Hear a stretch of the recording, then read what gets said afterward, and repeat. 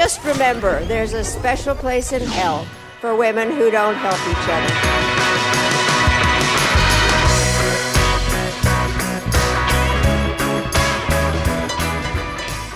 In the culture war, there are no winners, just podcasters. Only a few are willing to risk their lives in the face of some of the dumbest ideas to have ever captured human civilization. Every week, we, Megan Daum and Sarah Haider, humbly accept this mission to bring you conversations that are equal parts stunning, brave, and I can't think of anything. Hashtag exhausted. Sure. Ready for divorce? Oh, hashtag ready for divorce. Yeah. Hashtag post-divorce. What was? Yeah. I'm pre-divorce. I mean, I don't know. I'm sort of like I'm post pre-divorce. Right. Have you always? I mean, Sarah, I'm sure you've always. In a way, we're all post. Yeah. Pre-divorce. I mean, you've always dreamed about what your second husband would be like, right? All women usually. Do they do better the second time around? I mean, you do if it's like an abusive husband, like it was a really mismatch. But otherwise, like men have like second. Worse. Everybody does second worse. Even like, well, wealthy men might do better, right? Well, they'll do younger. They'll do younger. I mean, it depends on how you're measuring on what that. you think is better. Yeah. I don't know, but I don't know. Actually, the statistics do show that second marriages are less successful than first. I mean, but how can that be? Because by definition, first marriages, if you're on a second marriage, by definition, your first marriage has quote unquote failed. So I think it would be like out of the people that have a first marriage, what's the percentage that fails? And then out of the people that get married again, what's the percentage that fails? I would expect that second group to be larger just because it's coming from a group of people who already failed at one marriage. Yeah. You know. All right. Well, we're going to talk about marriage a lot. We're going to talk we're going to in a few minutes talk about the thing that's on everybody's lips, which is this piece in New York Magazine's The Cut by the writer Emily Gould about her and maybe divorce, how she was thinking of divorcing her husband. We have a lot to say about that. But first, I want to say that last night I went to a screening, the world premiere of the movie version of The Coddling of the American Mind.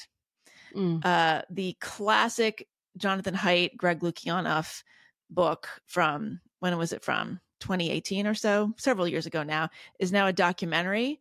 And it's made by Ted Balaker as the director, his wife Courtney Balaker is the producer, and it's excellent.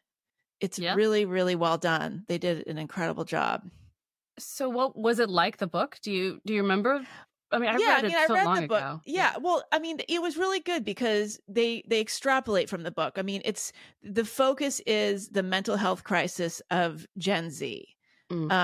And they take a handful of young people, you know, sort of recently out of college, people in their probably early 20s, and sort of follow them. They have different experiences going into college. And the sort of common theme is that these were really well-adjusted, obviously very bright kids who went into college and basically, in many cases, almost immediately started having mental health problems. In one case, there was a young woman who already had mental health issues. She had actually been an inpatient psychiatric ward at least once, I think maybe twice. And, you know, she says she went into, you know, she had all these issues. She was on the spectrum, ended up going to Stanford and actually realizing that like all of the tools that she'd learned in the psych ward about how to kind of deal with her issues and cope with life were almost discouraged at Stanford. So the premise is that this generation of kids is essentially being taught that to catastrophize, for instance, and that every little sort of moment of discomfort has to do with some kind of systemic oppression. And obviously these ideas are kind of codified by therapy culture. And then there's all kinds of psychiatric meds, which they didn't get into as much. But it was really well done. And it was not partisan. I mean, it was truly a a heterodox film. I know I have mixed feelings about that term, you probably do too, but it was not like red meat at all. It was like not the kind of thing that you would see kind of just, like on somebody's YouTube channel. It was very balanced. Mm-hmm. And it's notable that it's actually streaming on Substack. This is the first ever film to be released and distributed by being streamed on Substack. So anyway. Amazing. Substack Productions. Yeah. Just distribution anyway. Yeah. And this was the world premiere last night. It was in Beverly Hills at a theater. All the heterodoxy of Los Angeles were there. John Cleese was there. Greg Lukianoff was there. So Greg and John Haidt and Greg Lukianoff are prominently featured in the film. And Greg, has talked about his own pretty serious mental health struggles. I mean, he was suicidal. He had a lot of depression, and this is something that he's written about. So he talks about that very movingly in the film. And there was a Q&A afterward. But there's one thing I actually thought of you, and I want you to see the film another time, and we'll talk about this another time, but I'm curious what you think about this. There were several students featured in the film who were students of color. They were all international students. Okay. Mm-hmm. So, I mean, incredibly charismatic. There was a girl named Kimmy who was, she was an arts student. She had come from Uganda. She had been like a social justice warrior. I mean, she'd shown up in the US as just like a normal person. And then she got to college and got really embroiled in the social justice stuff. And so she kind of talks about her unawakening process. But, there were a couple white kids, but the kids of color were, I think, all international students, either from India or Africa. And I thought that was fascinating. And what were they? These were the case studies of like what went wrong, or they were the heterodox people. Like they were the people who were willing to talk about this this kind of programming and deprogramming. And I would like to actually have the director, have Ted and Courtney maybe on my show to talk about it. But I'm wondering if they had a hard time finding like African Americans to talk about this, because these were Africans, right? Very different. Yeah, and I mean, I think it's hard. If you're plugged into that system early, and then there's just no other kind of options for you. Like growing up in an immigrant community, there's an entire like competing set of values. There's like the dominant culture and what it's the meritocracy and what it wants from you. And, my parents, like my grandparents and all these people who come from a very different kind of world with very different assumptions. And that culture is alive to me, because it was when I would get home from school, that would be the world that I would be living in. So I think maybe perhaps it's just easier to see the problems in the dominant culture if you're used to seeing things, putting on one lens and putting on another lens. It makes you feel as if, okay, these things are, this is not gospel. Right. None of these values are not gospel. I'm allowed to examine them, because to some degree, immigrant kids pick and choose, which means you're analyzing it to some degree. And right. So that's interesting. Okay. I look forward to watching it. Yeah, I mean, a couple of them were South Asian. There was a kid from India who had been like very active. He was at a small college in Michigan, and he had kind of been like the James Damore of this college, like kind of wrote an open letter about the hit send on an email to all about the kind of misapplied DEI approach among the students and faculty, and it was immediately tarred as problematic. But I wonder if the social penalties for like actual American kids of color would have just been so much that they couldn't possibly get involved. So yeah, maybe that's part of it, and I'm sure that is at least a little bit of what is going on. But I think we all get punished. I think with immigrants, like I feel like I'm just not welcome in the same kind of up and coming striver class of immigrant minorities. Like I'm still a bad odor there, although they understand where I'm coming from in a way that second generation people who are sort of separated from those immigrant cultures don't. So I think with the South Asian kid, was he a second gen? Do you know? Like, no, he lived in India. He came. Okay. He was an international student. Yeah, that makes sense to me. Yeah, that's what I'm saying. It's when they become that second generation where they become woker than woke. The dynamics of that are really interesting to me. But the second gens drive me crazy because they're so obnoxious. It's even worse when they're South Asian because they tend to come from privileged backgrounds, and then for them to come here and say talk about white supremacy, or all this is a Syra Rao thing, Right. Yeah. It was really moving. The film was also just really funny, like the way they were describing how woke they had been at one point, a couple of them, and it was just they were very funny about it. So it was entertaining as well as informative. So I hope it goes well. I mean, looks like they're going to have screenings on various campuses, and I think I would be very interested to see how currently enrolled students react, or if there will be protests or whatever. It is about as even-handed as you could get. That doesn't matter. That doesn't matter. But having said that, I think it might be that they have, as I get further and further away from my college days, I don't know if I have like a hand on the pulse, finger on the pulse, but whatever.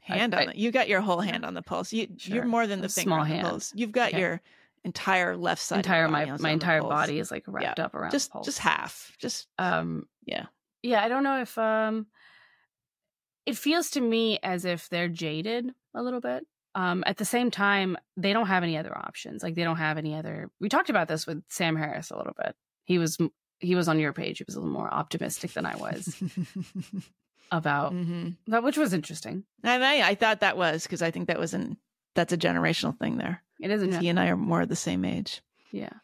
You guys are the same age. He's old. No, he's older than I am. Well, by at least a few years, which is a lot. Okay. It's a lot. Okay. Yeah. So yeah, I want you to see it so we can talk about it more. But yeah. Anyway. Okay. It's great. Well, so can we watch it now on Substack if we wanted to? We're recording this on February 22nd, and it went out live. It's streaming as of today. Cool. So people can watch it. I think they have to subscribe. I think they have to. I'm not sure that's the monetary situation, but they should. That's interesting. They should. Subscription or just like a one-time payment? Well, it looks like you have to. I don't know. I don't want to speak out. Okay. All right. I think you may have to pay a small fee. Okay. But believe me, it's better. Can we launch our own production company? Substack. We got so much going on. Yeah. Hellish production. No, that's too cute. Yeah. I think we should option all of the essays from the personal essays of the millennial women complaining about their lives and turn them into films. And that would be a moneymaker. Or we could dramatize them. You and I could do like a reenactment, like a dramatic reenactment. Oh yeah. Who gets to be Emily Gould? I would like to see you playing the role of Emily Gould. Like if you were forced to be in her position and you had to this is like an acting, it's like an improv exercise, but also a sort of Steel Manning kind of thing, or Star Manning or whatever. Mansplainy thing. I'm not terrible at acting. I can do that. I can put myself in the I took like an acting class. It was very interesting.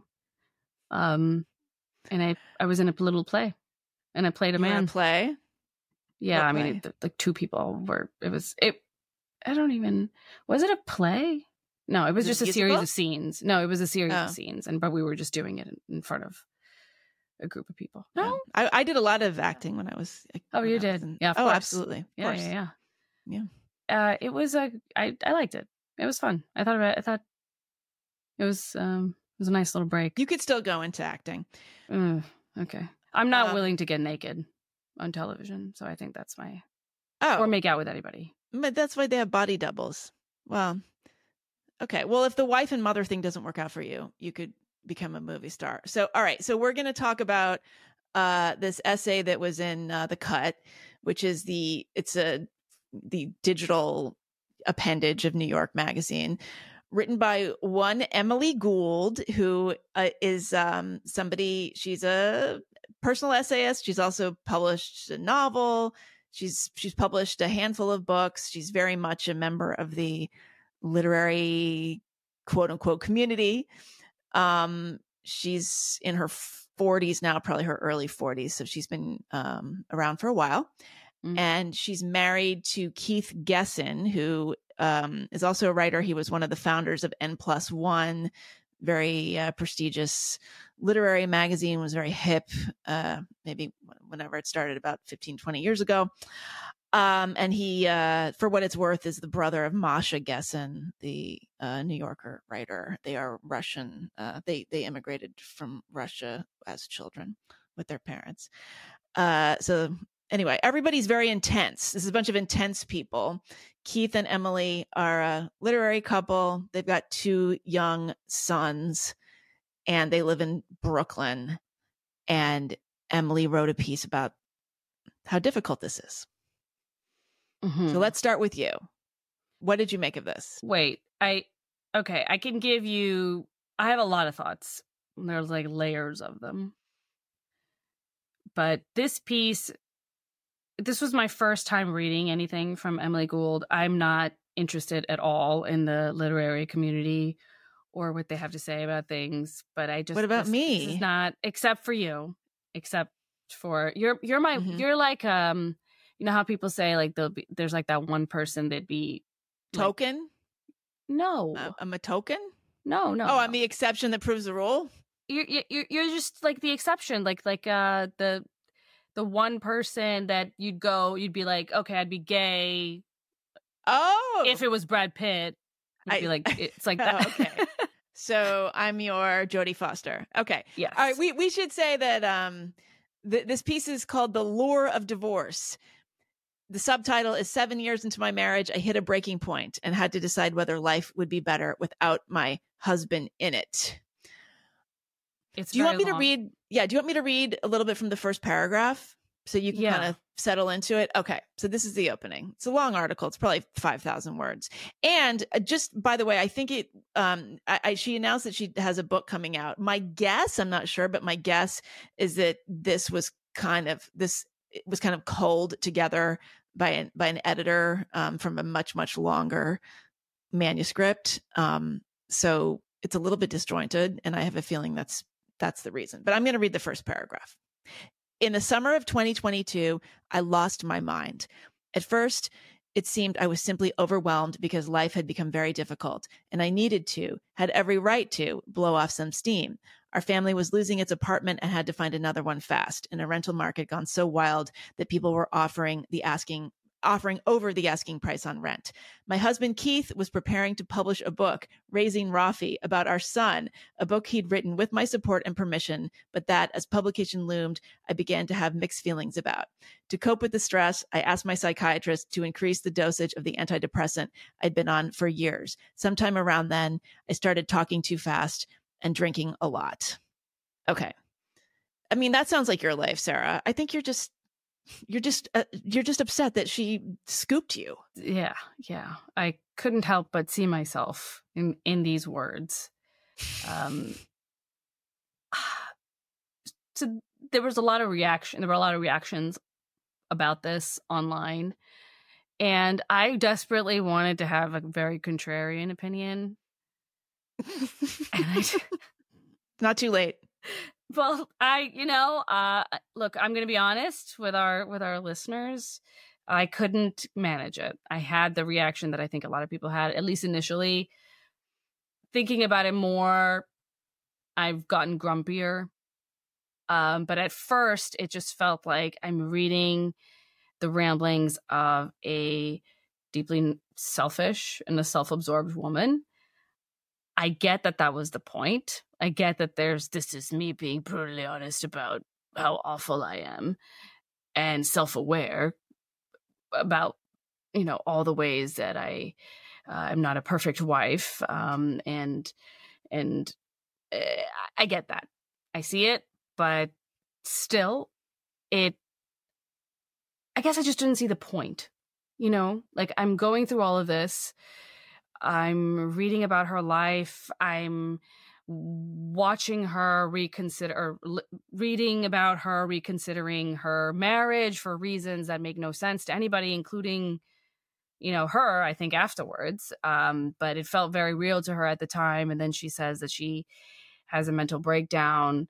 She gets, she checks herself in to an institution. Yes. And before that, she was in this real manic phase for a long time. And so at some point she decides to leave her husband, and she sends a letter to like everyone on her email list or all her friends, asking them to help crowdfund her divorce, asking for donations and saying that she's going to check into rehab. I mean, she's also drinking a lot. So she's also drinking. She's got alcoholism and mental health issues. So, right. Yeah. And then the rest of the piece is sort of her and her husband coming together again, deciding to give it another go in various ways. And that was it. It looks like they're starting to patch things up.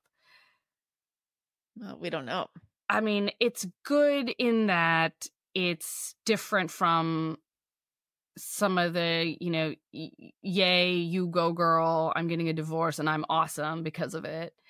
It's very different from that kind of a piece, because she is clearly not, the good guy here. Maybe she's not the bad guy, but she's definitely not the good guy.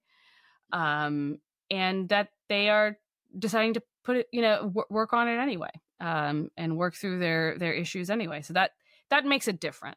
Having said that, I really felt like I read so many pages and got nowhere. I was there anything profound?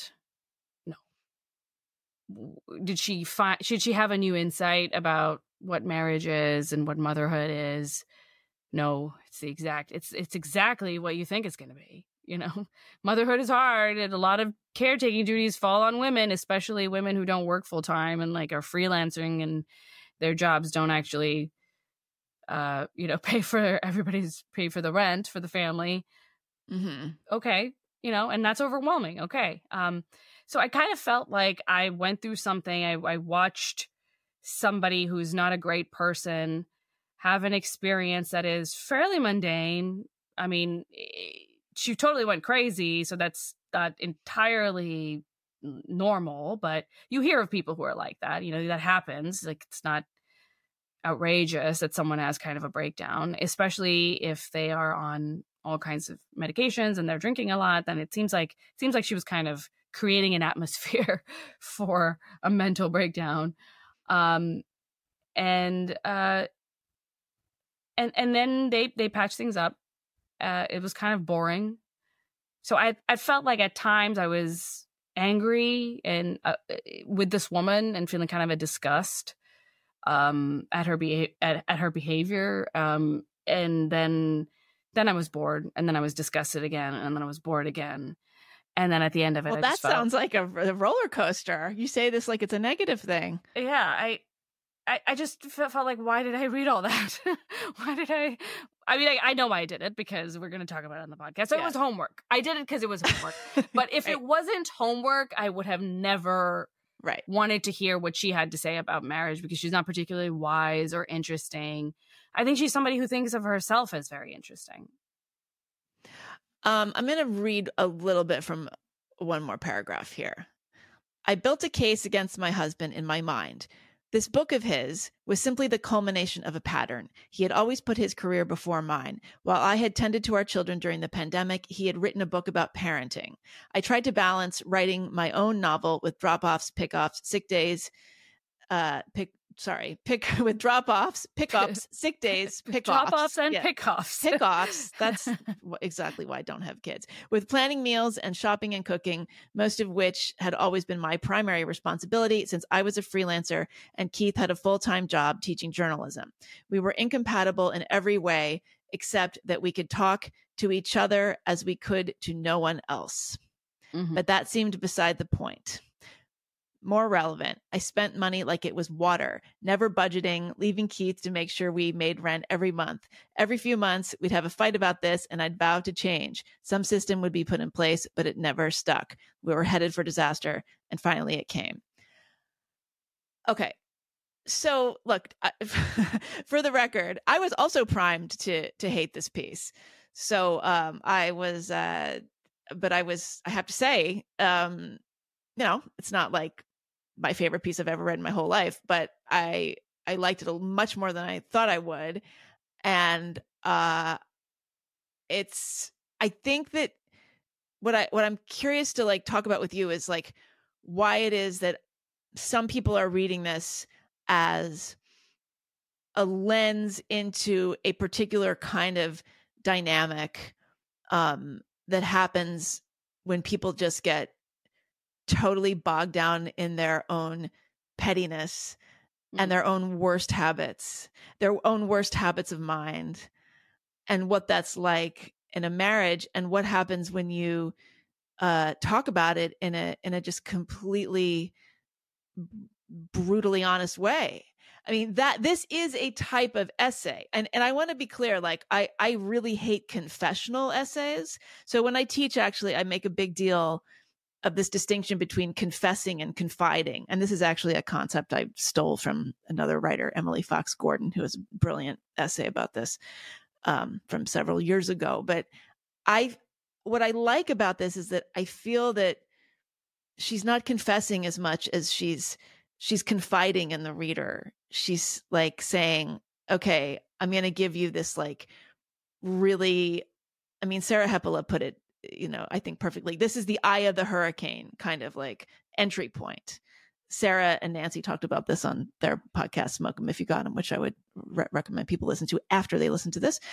There is something that you have to do in personal writing where you sort of ramp up the intensity and make yourself as the narrator seem more hysterical and manic and crazed than you actually are, because that's a literary effect.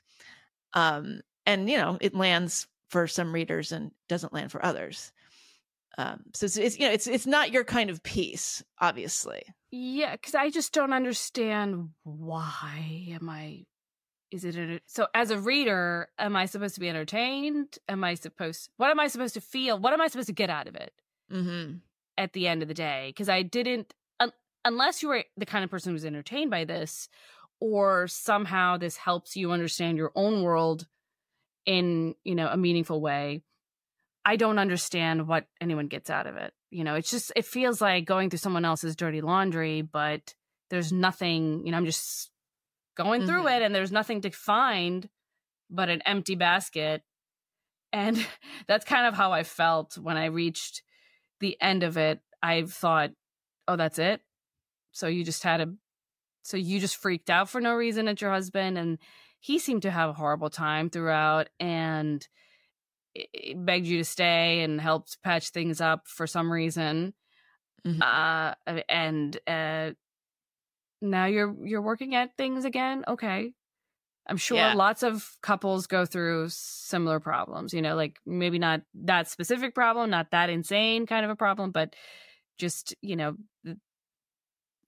kind of an ordinary breakup of a relationship or a breakdown in communication that leads to this. What was interesting to me is that she didn't have any insight. She didn't have any, it was well written, I guess, but for what was the purpose? Did it mean anything deeper than that? Was it anything more than just nice words? And I just couldn't find anything. And I guess this is why I kind of stay away from this kind of the style of a piece. And I see a lot of these in like, you know, New York Mag and all these, you know, style sections of other magazines and newspapers, and I just stay away from it because I worry that I'm about to read a lot of personal, like a lot of somebody's diary, but not a particularly interesting or intelligent person, and I'm gonna have wasted my time. It feels to me, we talked about a little bit about this last time, but it was about a different piece. But it feels to me like this is highbrow reality TV. You know, this is what the people with master's degrees, you know, this is what they read when they want the same kind of fix that they watch reality lower TV too. I mean they watch it too, but it's like, but I think it's you know, kale chips is what this is. It's still a snack food, but it's kale chips on the floor. You know what I mean? Like it pretends it's something that it's not. It's, you know, and I think the response with that a lot of people had was not about so much the writing. In my case, it was like the purpose of it. Like, what's the big idea? Right. What's the big insight? What have you taught me now? What have I felt that I've never felt before? What, you know, and it just didn't feel like there was anything new about it. Do you think that there is value to writing this sort of piece about seemingly prosaic sorts of lives? I mean, what I do think that she's capturing something, there's a particular dynamic that goes on in marriages, especially people with young kids who are trying to live creative lives. I mean, she's talking about a very particular kind of thing in a way that people often don't talk about it. I think this is a kind of piece that I think when it super succeeds, and I don't think this is by any means a completely successful piece, but like what you want to do with this sort of piece is try to isolate some kind of phenomenon. Like, you know, it would be like, well, there is this idea of the perfect Brooklyn literary couple, and they live in a brownstone and they have kids, and their place, you know, their house looks amazing, and they both sit at their desks and write, and the nanny comes, or the kids, you know, play on the floor perfectly, and you know, everything is perfect. Like there is a fantasy of this kind of life, and it's unachievable. And so there is, to me, like a value in writing about how you tried to achieve this, or you had some idea about this in your mind, and you fell so radically short. Like you fell short of it in such spectacular fashion. And I think that there could be a good story in that. I guess it's possible, but individually, I never looked at a couple like her, Right. That's a particular example. I would never look at them and think they have a healthy, you know, handle on anything. And maybe that's not most people. Maybe most people do look at, you know, I don't know what to call her. What kind of class is she in? Oh, this is X class. Feel like this is X class, as Paul Fussell would say. Our book, we're going to talk about class. Well, okay, but I mean, like, you know, like Nora Ephron's memoir Heartburn, for instance. So that was about her marriage to Carl Bernstein, the Watergate reporter, you know, famous journalist who was Woodward and Bernstein Watergate team. And she just had this like disastrous marriage to him. I mean, he was philandering, and, you know, they had 2 kids. They ended up splitting up when the second child was like a baby. And it's an absolutely hilarious book. It is a memoir. It is not fiction. Sometimes it reads like fiction, but it is so funny, and you are just you just fall in love with the voice, and it says something about marriage and about career ambition. I mean, a lot of it takes place in Washington, D.C. It's not about New York literary people, because he's a Washington Post columnist or whatever. But and about the sort of social world of DC, the socialite kind of media sphere. And it's a classic book. Yeah. I mean, and there are examples of and there is this frenetic quality to it. And I think it is entirely possible. I think actually part of what you're responding to, rightfully so in this, is that there isn't enough perspective. I mean, another thing that I always say, sorry to keep mentioning my students, but like another big lesson is that you really cannot write about your life experience, a life experience, until you have enough distance on it to get a handle on it. People try to write stuff when they're in the middle of it. That happens a lot. And you just can't. It's like looking at a painting, like with your nose up against it. Like you've got to be able to back away from it. So, and I think, Emily seems to be clearly still in the middle of this. So you really can't, I'm not deeply impressed by this person reading this piece. I don't feel as if she's capable of, like, I will never waste my time reading anything she writes ever again. That's for sure. But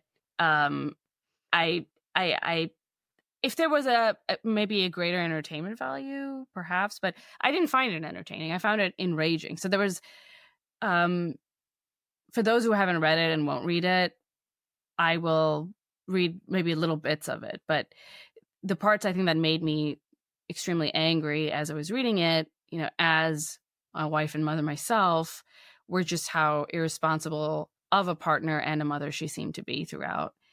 And she seemed, mildly self-aware of it, but not really. She talked about how she took care of all the kids and like what led to the breakdown, her psychiatric breakdown. But we only see her. Maybe this is just a side effect of like the way that this specific piece is composed, as you say, maybe part as from bits and pieces of a longer book. But all we see her being is horrible. I hear from her perspective that she was this mother who's giving to their children while the dad's pursuing his dream of writing, and she's wiping up the noses and putting them to bed. But what I actually see her doing from her own description is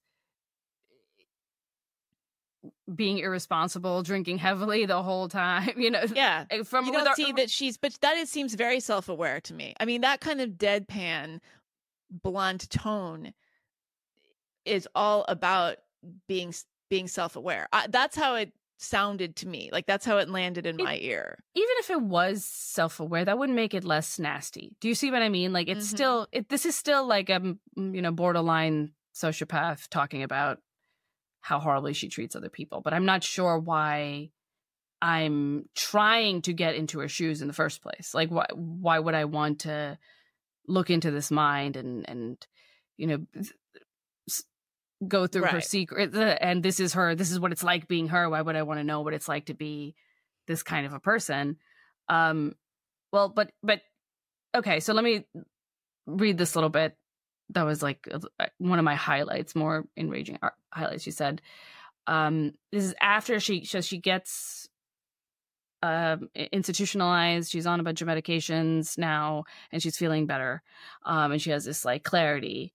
And she says that still, even though she had this clarity, she still doesn't want to stay in her marriage. She said, if anything, I felt a newfound clarity. Keith and I had fundamentally incompatible selves. Our marriage had been built on a flaw. My husband was older, more established, and successful in his career. These were the facts, so it had to be my job to do more of the work at home. Unless, of course, I decided to take myself and my work as seriously as he took his. But that was unappealing. I had managed to publish 3 books before turning 40, but I didn't want to work all the time like he does. I wondered if my marriage would always feel like a competition and if the only way to call the competition a draw would be to end it. I like How that. do you feel about, like, right. I assumed this is what you meant when you were talking about sort of this deadpan self-awareness. Yeah. But I mean, the fact is that there are a lot of women who don't want to work that hard.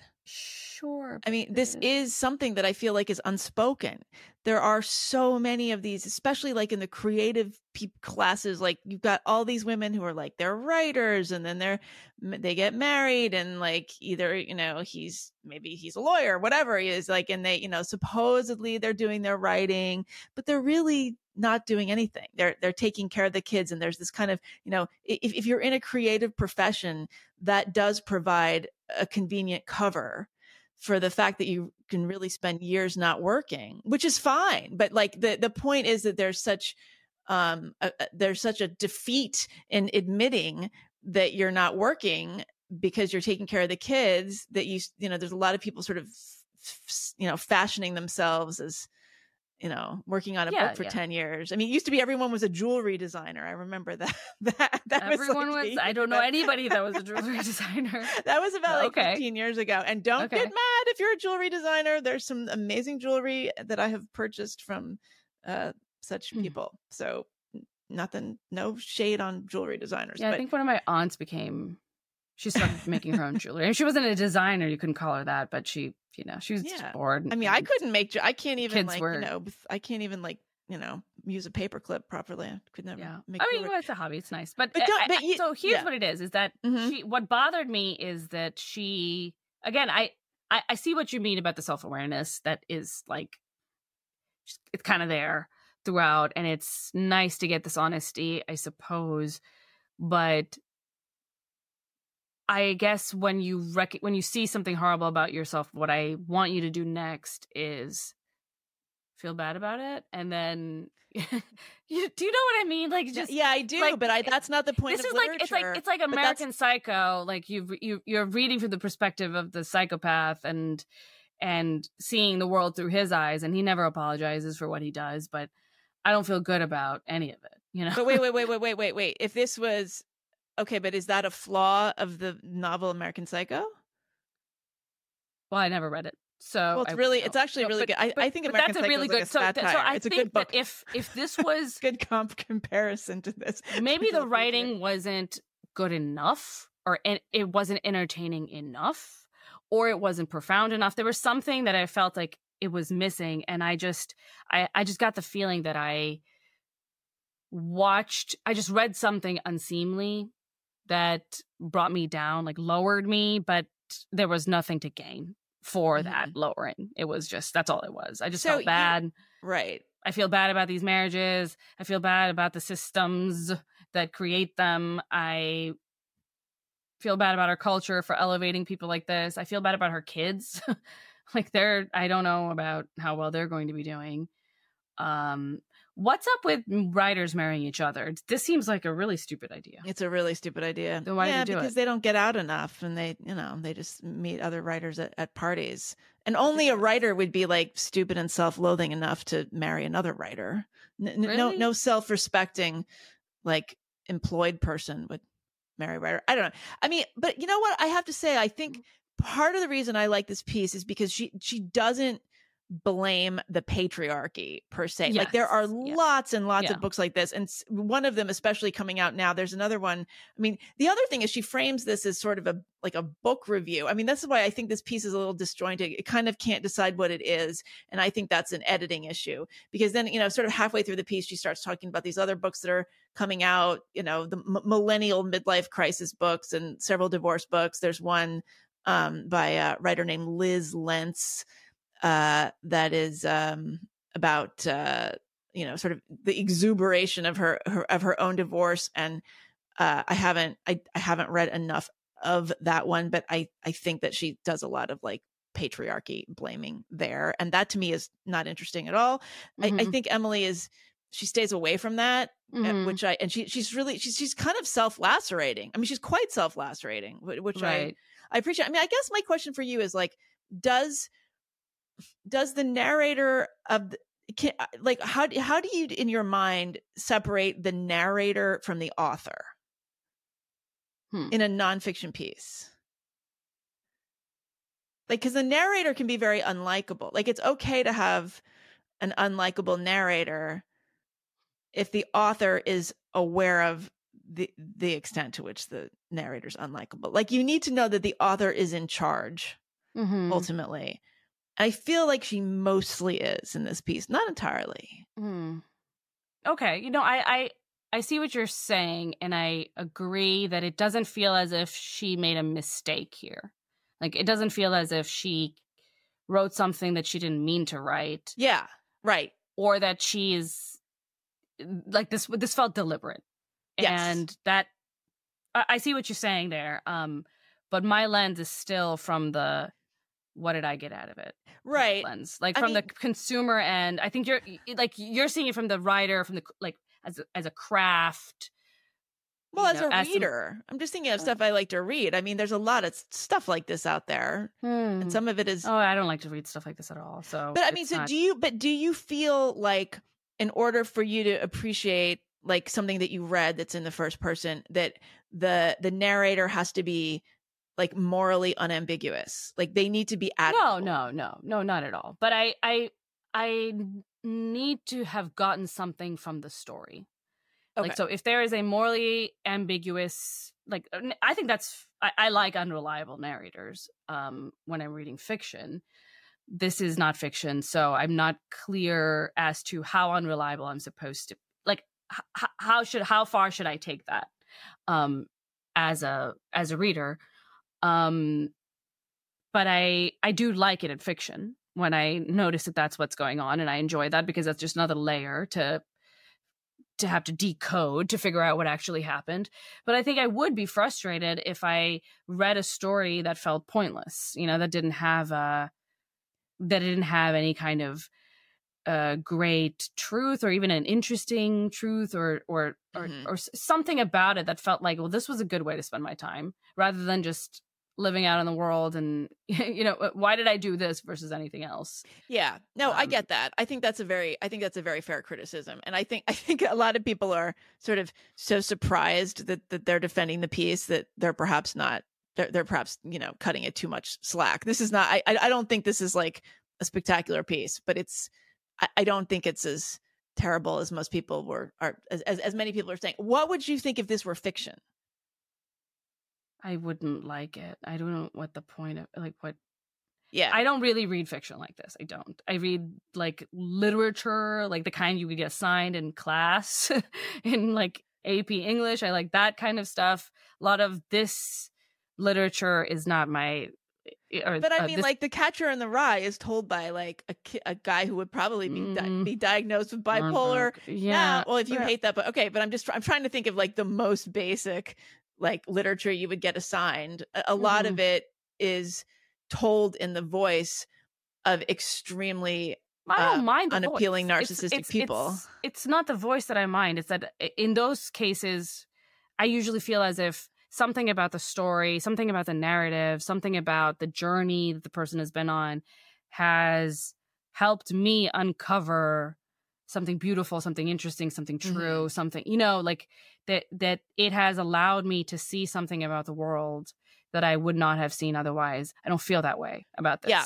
And I think I totally take your point. And I think that is happening because the story is not over yet for her. Like that's the problem, is she's writing it while she's still in the middle of it. Like it doesn't have a conclusion. That is true. And it may be that, I mean, they probably have to, they need the money, so she needs to get a book out. That's kind of what was running through my mind, frankly. That Right, that exactly. she did this because they needed to do this. Yeah. And I'm sure, by the way, Keith like edited the piece. I'm sure. Which is so, like, I mean, even that, like, if I love my wife, would I, or if my husband was about to do something like this, really like put a target right on his face, wouldn't I try to stop him? Wouldn't I try think of all this stuff they left out? I mean, that's the thing. Like, people read these sorts of things and they say, "Oh my gosh, how could she have said all this?" But it's like the fact is, for everything that's in there are 500 things she did not include. The fact that she cheated on him, that was just like a line that was kind of thrown in there, and then and then she just walked away from it, and that was a little angry. It made me angry that she just sort of threw that there. Oh, by the way, I also cheated on him, and he should forgive me for that. and I'll try to forgive him for intruding on my literary territory, like memoirs, because he had the gall to write one. I mean, he did write they have their son was like a very, I don't want to say troubled necessarily, but extremely difficult, and had gotten like kicked out of multiple preschools, and he wrote a book about it. Yeah, I mean, gross you out a little bit. Like, it does. I mean, I think young child. He didn't. Yeah. Well, I know. I mean, the cannibalizing of your life for the sake reality of art TV, though. Commerce. You know, this is what reality. This is what they do. It's not quite as bad. Right. Well, but you're not controlling. Quite as bad. I don't know. Yeah, I think it's pretty bad. Reality TV, you're not sitting there in the editing. Kim Kardashian, well, maybe she is, but people in reality, unscripted TV, it's being manipulated by producers and people with your absolute last. They're not self-aware like the first season, but then after that, they know what's happening and they're working. They're working. Yeah, but together. That's a different. That's a different. I don't think that's a fair comparison. I think that this kind of writing, there is a tradition, and it's not from unscripted television. It is. It comes. I'm not saying it's from it. Yeah. I'm saying that it is the drive to consume it is coming from the same place. Not as maybe the drive to write it is different than like what's going on through her mind, and the thing that she wants achieved as she's writing it is different than what is the consumer getting out of it. I can't see it being. You think it's entirely different? What do you think? Well, I think I think very the different point of this kind of writing and reading is to help make sense of your life. I mean, look, I wrote a piece about my divorce. And help make sense of your life of life, like you're trying to you're the trying writer's to, well, life as the writer, you're trying to make sense of something, but then you're also trying to offer something over to the reader, right? And say, hey, it's a generosity. I mean, this is why you don't want to be just notebook dumping. Like, so it's not where a notebook I think dump. This piece went on the wrong end for me, which is I don't feel like what she was offering was something that I could take home with me. I think what she was offering was exposure and something that to me, it felt like it's like giving me, your nudes or something. Like, I don't want to see that, but now I know this. Now I know all this. Yeah. But for some people, that is something could be worthwhile. worse. For some people, they like getting it. Yeah. Yeah. I mean, it's interesting too. I did hear some people talking about how men would never get away with writing this kind of piece. And like, if it was a man who just said he cheated and who acted like this, he would be crucified.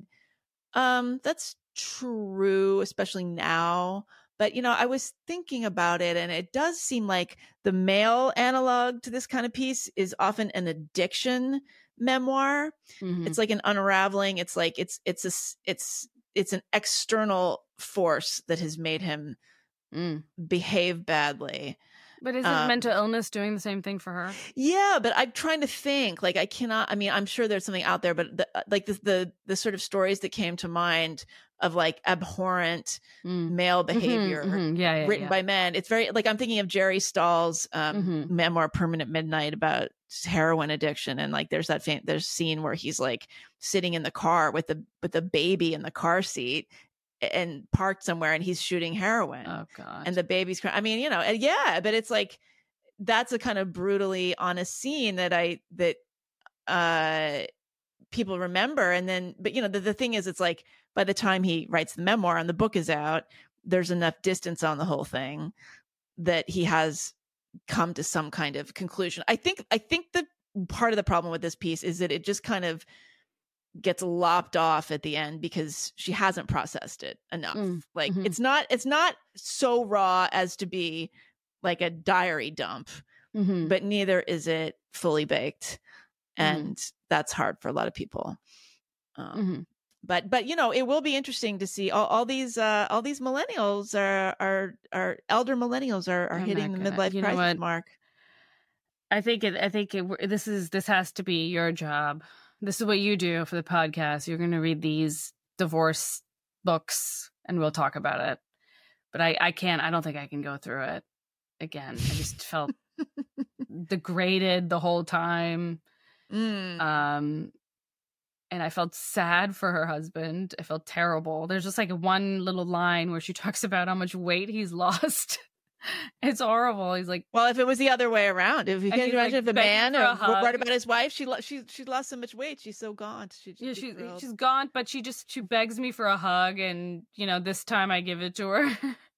It's like, so if a guy but it's so sad that she can't. But I mean, I do think that people relate to it. I mean, it goes back to like Betty Friedan, like the problem with no name. It really it's a very, it was radical at that time in the 70s for women to talk, the Diary of the Mad Housewife, like for women to talk about how, being at home was making them crazy. And some of it was definitely hyperbole and, but some of it was getting at something very real. And of course, men have a tremendous amount of pressure too. I mean, the pressure to the whole time I'm support feeling a family. for my husband. I mean, that not just that he has, if what she says is true, like if she is even a little bit reliable. And I will say that the priming that I had reading this wasn't just what I had read about other people talking about it, but I saw like discussions on Twitter or X, I guess is what we're supposed to call it now. But yeah, I saw some discussions about it already, so I was kind of getting ready to feel a certain way about it. At the same time, I knew of this person. This is my only other introduction to Emily Gould. And I don't know if we mentioned her on the podcast. You guys probably, like, listeners will remember if we have or haven't. But I think we didn't end up actually discussing it. But she created, a few months back, a kind of like e-shop. Oh, that was a few years ago. But mugs yes, and it wasn't t-shirts. a few months ago. It was a few years ago. It was a few years ago. Okay. Why did I run into it recently then? Because there was I some probably reason. sent it to you. Oh, okay. But she created some mugs and t-shirts saying Pamela Paul retire bitch. And Pamela Paul is a op-ed writer. It's amazing that wasn't trademarked. I hope she wasn't. And this, yeah, and she's just like, I saw some pictures of her like in her gear. I didn't know what to do when I saw that. It was just so, it was psychotic. Yeah. It was psychotic. Yeah. And maybe that's what was going on. She's actually literally psychotic. And that's why but here's the thing. I wish she had included that in the piece. Okay, but maybe that would be more interesting. Like, I hope that in the book, she gets to the point, she's like, I'm so crazy. Like, I actually create an Etsy shop around merchandise that says Pamela Paul retire bitch. Like, that's how crazy I was. Like, I would love to see that on the page. Okay, but even then, it's like, here's what it is. It's like, it's seeing somebody who is a social monster, who is hurting people, destroying people's lives. I mean, maybe not her family. No, life. I mean, that was I was shocked that it was she did disgusting. That. I mean, like, and I can't believe there's just no adults in the room. Yeah. Yeah. Well, why didn't anyone just say, I know, that's what's shocking.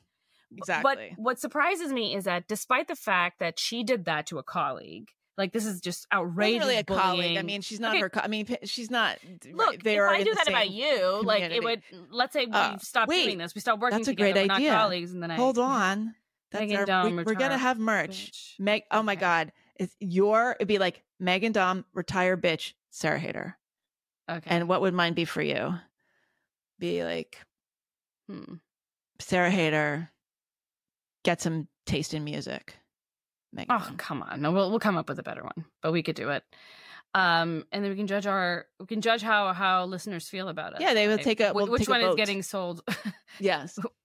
Which one is doing better? Okay, but so what disgusted me was that this is, it's somebody in your, like, when I was in activism, it wasn't as if like every other activist was a colleague, but it's like, but like people were we're in the same like working groups. We could possibly work together. We're in the same field, quote unquote. And I could not imagine doing something like this. Yeah. Unless I was deeply psychotic. But okay, maybe she was. But that was also a virtue signal because, I mean, yes, Pamela Paul is considered such a pariah among the wokeicenti that it was like, you go, girl. I mean, right. it's absurd. I mean, why is she getting really fired, absurd? is what I'm saying. Like, if I well, it was also super ageist because she was, yes, Gen X white. It was everything. It was horrible. Like everything about it was terrible. And then she's still getting hired. Like Emily Gould is still welcome. Yeah, I don't know. I mean, what? Like, no, you say you're terrible. You're terrible. You go away, and here's your punishment for being terrible. We are not gonna work with you anymore. What I don't understand is like we're willing to punish people for like bad opinions, but when they do horrible things, like objectively horrible things, like deeply unprofessional things, now we can't have standards. Yeah. I mean, this is how. Sorry, I have two huge dogs behind me. This is the problem with the media world now is that there's a tiny there's like a clique of people who are on Team Emily, which would be anti Pamela Paul, anti you and me kind of people, and I would love to see them like The Cut. Oh my God. They're not everywhere. They're running places like The Cut. I mean, Emily now has an advice column in The Cut. She's mentally ill. I know, but that's advice columnists always are. The advice columnist whose life is a mess. That's a classic trope. The Dear Prudence column back in Slate back when it was Emily Yoffe. Emily Yoffe, that was great. Right, but then it turned into Mallory Ortberg. another crazy person who's giving everybody else advice makes no sense. I mean, but what's gross is that yes, she does the Pamela Paul retire bitch, and then if she writes about it, well, now she's profiting off of some grief that she created for someone else. But we're okay with that because she's being so honest and raw about how awful she is. Yeah, that's what I meant. With the American Psycho thing, it says as if I was the psycho, as if the author actually killed those people and was like, here's my raw memoir, and I hope I get to be. You mean like OJ's If I Did It? Right. I think we should. That's what this is. That I know, but for divorce. I know. Okay, so I think we've covered everything with this piece. Have we covered everything? I mean, look, Emily, I've known her for a long time. She was not a fan of my book, The Problem with Everything. She reviewed it in Book Forum, and people can look that up if they wish. Oh gosh. Yeah. We should read that at some point, maybe. Her review or my book? Let's read a review book club and where decide we read my book, and then people can, Are you like with the professors that would assign their own books? Oh, it's bad form. Yeah. Do you think there's something about this genre, about memoir as a genre, that attracts like sort of very people who think of themselves as a very interesting subject? Yes. Like narcissists. Yeah, I mean, because it's also lazy person's genre, because you don't have to go out and do any reporting. Yeah. Oh no, believe me, I hate that I write in this genre. I hate it. I hate it about myself. But the funny thing is, it's like I've written, a lot of stuff like that, but I've also written much more of other kind of stuff. But the stuff that people remember is this genre.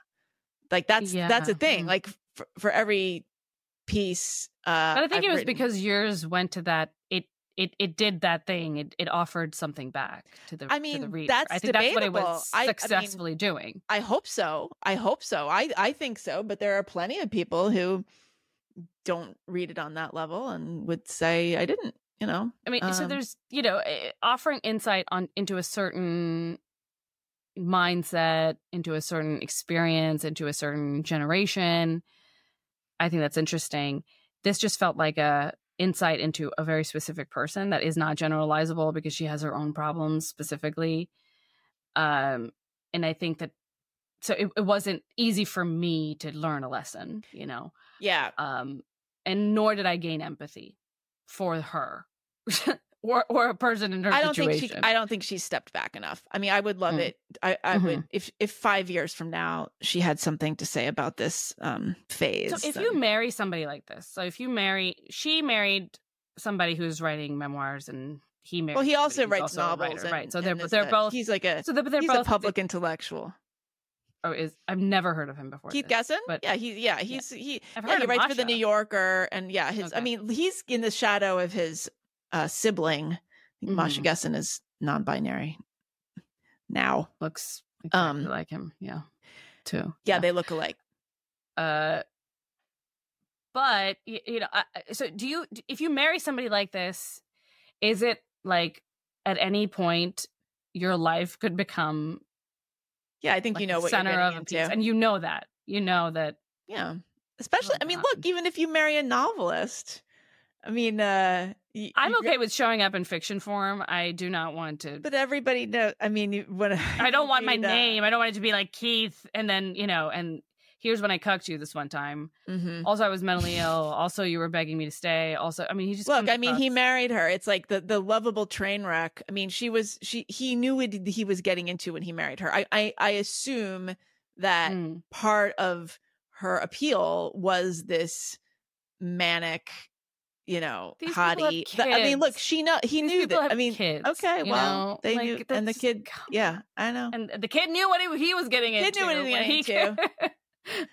The kid, look, the kids will write their own memoirs when they are grown. They will, though. I mean, that kid definitely will, because he'd be like, my dad wrote all about me when I was 5 and was a troubled kid, I guess, and my whole life has been documented in confessional writing pieces from both my parents, and now I'm super fucked up about it. And now it's time for me to do what? What else is marry there somebody else in the literary world? Oh God, they'll just keep going. Let's hope all these magazines are dead by then. Yeah, well, they already are. So that's the good news. Okay, well, what else did we want to cover? What else we want to tell? We want to tell people about some things. Yeah. Okay. We are having another live stream coming up, so you have to subscribe to our Substack, a special place.substack.com, to hear about when it's going to happen next, and you can mark it on your calendar and show up. We had a really fun time last time. Yes. And we didn't answer everybody's question or comment on everybody's comment. There's too much. We had to. Some of our helpers were sending, they were helping. They were calling the questions. We were not seeing all of your questions, so don't blame us. I mean, but can they? Like, how? Of course we can't, because it's like it's happening so fast. Like then we would have to stop and read, and we couldn't have like a normal conversation. Right. Then they wouldn't like the conversation. That's true. Yeah. Then they would be complaining about that. Yeah. Anyway, but we did read quite a few comments, and it was fun to react to them like in real time. Yes. And so that was fun. So that's going to happen again. We were a little worried about it. We were a little worried about how it'd go down, but it turned out nobody would show up and be embarrassing. Yeah, and I was kind of nervous about just like, okay, now I'm going to do it. I'm going to say the thing that I really, will really regret saying. But we did have some. Yeah, actually, we did have some mistakes in it. We had some corrections, don't we? Also, don't we have some corrections? There was there was Carl Benjamin and Owen Benjamin, who I got confused. And we one is one and the other is the other. Okay, that's your correction. That's it. One of them is one guy, the other is another guy, and there was a confusion there. So I'm sorry. Don't really care. I also, when we were discussing air traffic control, I referred to the movie Pushing Tin, starring Billy Bob Thornton, who you did not know who he was. I referred to it. Who was he married Angelina Jolie back when she was young, and he was like cradle robbing, and it was disgusting. Okay, that's all I know. All right. Well, exactly. Okay. So I referred to that movie as Something's Gotta Give. And the reason I did was because the New York Times Magazine article upon which the movie Pushing Tin was based was called Something's Gotta Give. And it was written by... what does Pushing Tin mean? Like pushing a plane through the air, I guess. I think it's probably like a aviation jargon or something. I don't know. Pushing tin. Like actually, if anyone wants to do a deep dive, I think it probably came out in 1995 or so by Darcy Frey. Really amazing piece. Long read in the magazine about air traffic controllers, and it was called Something's Gotta Give. So that's why I made that mistake. But in fact, there is a movie called Something's Gotta Give, directed by Nancy Meyers, and I think starring Diane Keaton and something or other. One more. There was a comment that I think I wanted to just. I won't cover it very much, but we discussed MAID, medical assistance. Oh yeah, not the dying, show, not the show, not the show. Medical assistance in dying program in Canada. Good show. And we discussed it a little bit. And I mentioned a person that I knew that I had worked with in a professional capacity in, some of the support groups and stuff that I was coordinating and running. And I mentioned that she was mentally ill and she received MAID. She received MAID and she was she's no longer with us. And then somebody commented saying that the timeline didn't add up. That when she was when she had died, that this wasn't on offer, but in fact it does line up. It's her case in particular exposes all the problems in the system and how easy it is for people who are actually just mentally ill to get in line. And at some point we should give it a whole treatment, but there's actually a documentary about her case in particular. That's I think it was an Al Jazeera America, I believe that. I'd like to watch that. Great, but I okay. And now I might have to offer a correction for that too, but I'll try to find the documentary, and we can actually discuss the case in more depth. That's if people are interested in hearing about it. But in any case, it was not. I did not misspeak. That is what happened. Okay. No. Okay. I'm sure you did. So yeah. Okay. Yeah. I just wanted to defend myself. I wanted totally to defend your honor. So what else? Well, if you subscribe, you can get lots of things. So when we do the live stream, we will publish it immediately afterwards for paying subscribers, but everybody else will have to wait. And, you'll get things like the Sam Harris Part 2 episode, which was, he talked all about gender and oh my gosh, yes. It was very spicy. It was. We tried to get him to we tried to get him canceled for our own benefit. But he did talk about going to a Taylor Swift concert. So that's a close second. Yeah. Okay. That was really great. Yeah. He was really we're gonna generous have some to more. Come on. Yeah. He's great. Yeah. He's a mensch. Okay. So anything else? Anything else? Nothing else for our housekeeping other than please rate us. Oh my gosh, we're going down again. What? Megan. I don't know. It's probably me. I haven't checked. I can't read. Did they say whose fault it is? It's gonna be me. It's gonna be me. I know it's gonna be me, but whatever. I can't read it. I don't want to read it. It's gonna upset me. No, you should. I'm gonna take it really personally. Never read your reviews. Then, yeah, I don't. I try not to. So please, if you like any episode or any show at all, please rate and review. Really, really appreciate that. Does this work when I say this? Do people listen and then they do it? Does it work? I don't know. It must. We'll find out. Maybe we should. I do forget to tell people to rate and review. If we should ask them to add something into the review, and that'll be our little, when we're reading it, we'll know that they'll have listened to this. Oh. And reacted to this. Like a code word. Yeah. Or like a specific opinion or something, share something. Okay. Okay. Well, we'll work on that. Yeah. Well. Okay.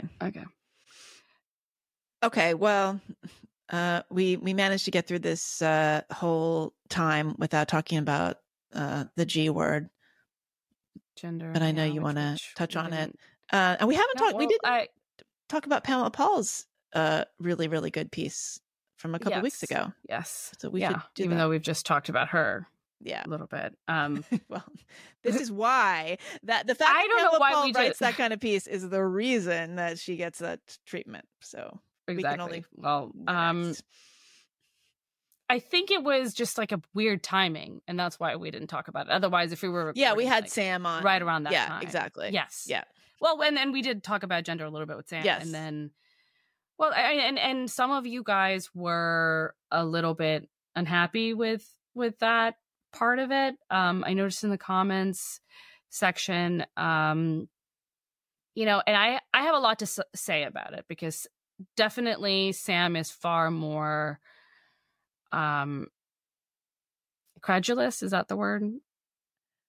I don't know if credulous. Right? I don't know if people are credulous or it's just not their lane. Or if they're just like they're just not going to die on that hill. They have other hills. Yeah. And they haven't. I don't know. I don't want to speak. People have all kinds of reasons for.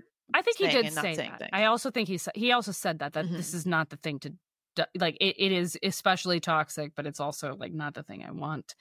That's worth the toxicity that is going to come along with it. Of course, he has more to lose than we do, though. So that's fine. We don't have as far to fall as some others, so that's fine. Yes, but also, I mean, he's taken on he's taken on race and IQ. Yeah. Charles Murray. Well, I mean, there's Islam before then. You know, I think he could do it, but I agree with you that a lot of people just aren't. I think they don't see the harm. They don't see how extensive it is. I think they don't know all the different moving pieces. Like a lot of people still don't know what AGP is.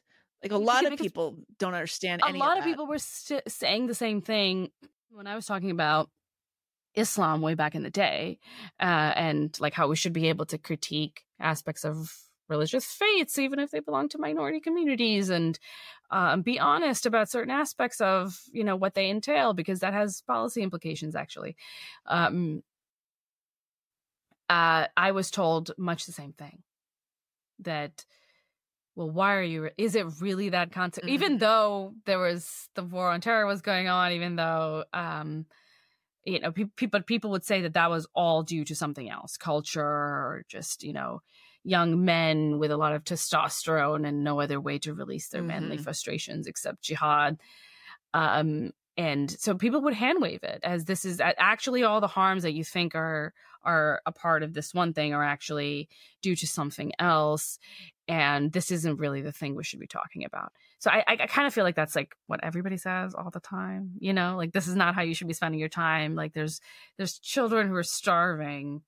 You know, there's it's global warming is going on. Hello. The problem is that it's just the baseline. It's disagreeing on what is reality. I mean, it just comes down to the most existential question you could get to. That's what's philosophically. This has to be more important than anything. I know. Actually, this is what is true, and how we know what is true, and what becomes policy, and what stays in, you know, this kind of looser social realm. And these are very important questions, and we are setting precedents today that I think we're not just going to regret this. We're going to regret every follow-up decision that is made on the back of this one. And yeah, I think more people need to be alarmed. I still say that. And I'm very curious as to why there are a lot of people in this, you know, rationalist kind of space. So this is not exactly Sam Harris's space. This is like Sam Harris was in the skeptic, new atheist world. That's where I come from as well. But there's like this online rationalist sphere. Some of you might be aware, like listeners, I know that the ones who comment, I can tell they're like rationalist types from just the way they talk. But it's like they'll say things about effective altruism or whatever, but or use specific jargon like vocabulary that is common in the rationalist world. But that is like an kind of an internet. It's not philosophical rationalism. That's a different thing. If you Google rationalism, you're going to get something other than the rationalist community. But the rationalist community is a very real thing. It is made up of people who are extremely intelligent, sometimes, you know, like very much in like leading in development of all these interesting technologies. So it's an interesting bunch of people, and they have some interesting insights. And their whole thing is about eliminating cognitive biases and getting ourselves to be less wrong about things, right? By examining how we're what are the pitfalls that we tend to fall into. And they're inherently anti-woke because of that, right? It puts them in that camp. Right. So they're interesting because they're like kind of like nice nerds, and nice nerds tend to be woke, even if they're just like frightened into it. So they have their nice nerdiness is kind of pulling them in one direction, but at the same time, they are very logical thinkers, you know, and that's their whole thing is that they're high decouplers. Yes. So they're good at pulling apart two, and they write in a very specific way. And that pulls them away from wokeism, and Scott Alexander is like the sun around which this little space revolves. And so I've always been very intrigued by this space, partially because I'm a little bit like them. You know, I'm rationalist adjacent. I've never considered myself a rationalist, but I find the way that they talk about things very, very appealing, like deeply appealing and kind of soothing, actually. Like it's the same way that reading Emily Gould like upsets me. She's the opposite of a rationalist. I think that's fair to say. Yes. Like in that same way, reading like a piece from Scott Alexander that's really pulling apart all these different elements of a phenomena is very gratifying to me. So I get it. I get them. They feel like my people a little bit, not fully. At the same time, they are super, like, they are very accepting of the trans stuff and the claims that the gender people make. I find that to be really interesting, really bizarre, because they should be the first people to question it. A lot of it, I think, is just social. There's a lot of like trans women, like, you know, the biological males who are identifying as females who make up, who are part of the rationalist community. Yeah. A lot of it is that. Yes. A lot of it is that these are their friends. These are their. And are those people, are they sort of later in life transitioners, like AGP types that have sort of like gotten far on male experience and then transitioned? Is it like the Martine Rothblatt and Jennifer Pritzker crowd? This crowd is a little bit younger than that, so it's like and it's a little bit of autism. Yeah, well, I was going to say, I think it's a little bit. This crowd is very spectrum. Yeah, it's autism plus AGP. That's what. Yeah, it and hyper online and very, I think, more alienated from their physical surroundings and their bodies. Yes. And I think even they might consider themselves that way. And what's interesting about this community is that they really have less, sexual dimorphism than other groups of people. Like if you hang out with a bunch of rationalists, they kind of have the same nerdy vibe. They talk in the same way. The girls are kind of, the girls play with Legos and the boys played with Legos, and everybody played with Legos when they were kids, you know, and that's so with them, the logic of it is intuitive. That doesn't mean that it is actually logical, right? Like it's, so I find how they fell into it, or maybe not fell into it, but that they are much more accepting than what one might imagine, to be really interesting. Right. And at some point I think we should I think that's so fascinating. I think you're right. And I think that maybe because so much of being able to parse this just has to do with being able to pick on like tiny, tiny subtleties of physical experience and physical interactions. And like, you know, I always thought this about like the kind of Me Too stuff, which was that you had these generations that were not able to negotiate a sexual situation that well because they were so online, and they just didn't have like the tools of being in physical presence with people as much. And like, there's nothing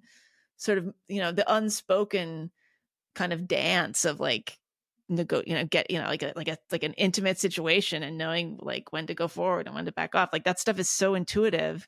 And there's a kind of similar like cognitive landscape when it comes to gender and like picking up on why somebody is the way they are and what that means and doesn't mean.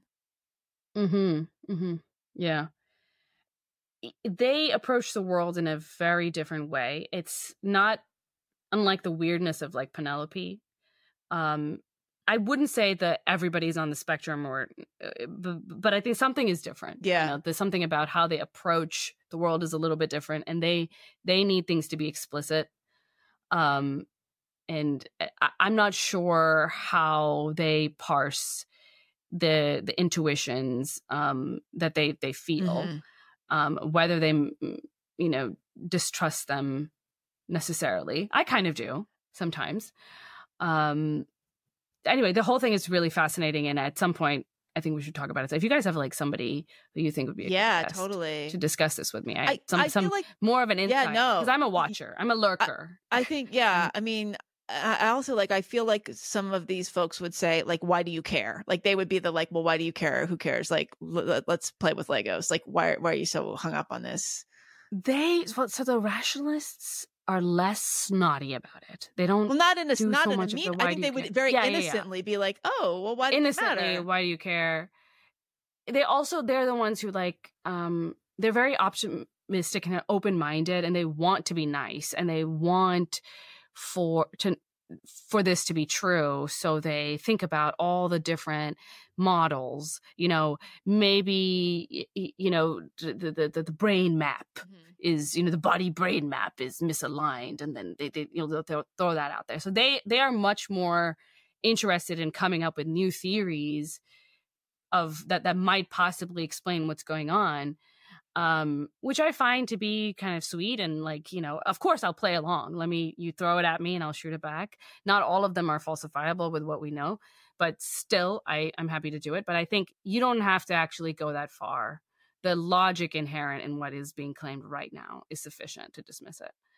And I think that's a little mean for these. I think that might be part of it. Yeah, I'm really interested. I'm glad that you like actually defined this community, because I'm seeing them as like I'm trying to get my mind around them, because I also have thoughts about like how they feel about art, which we can get into another time. They don't like art. They're like very pro transhumanism as well.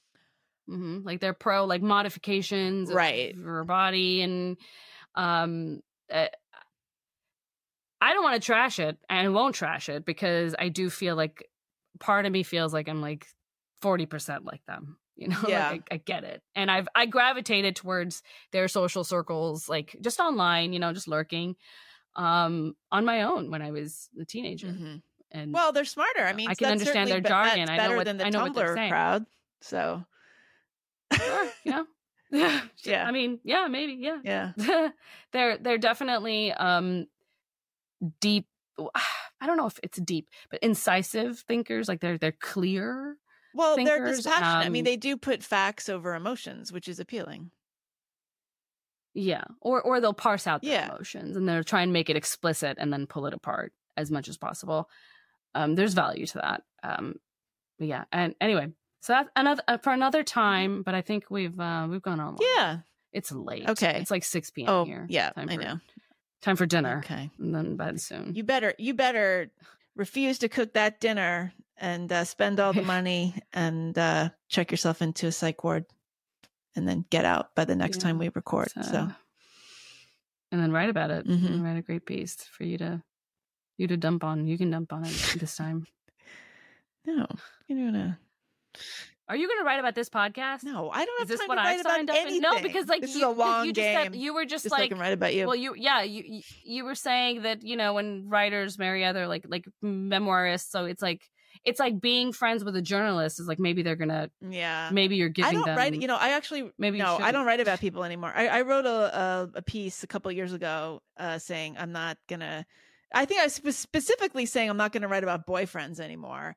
Oh, because there was a fantastic piece. Maybe we should talk about another time. I can't remember the details of it. By a woman who had been talking. She wrote this like incredible, kind of mean piece about her boyfriend, which was a fantastic piece, but like such a wrong thing to do. I was like, this is a great piece about a not great thing to have. Oh, she had betrayed him in some way. Anyway, whatever. And I said, I'm not going to. I will not write about my multitude of boyfriends. So don't your podcast worry. partners. Yes, I won't. Okay, all right. No more. Thank you. Part of my life is over. Okay. All right. All right. See you next time. Take care.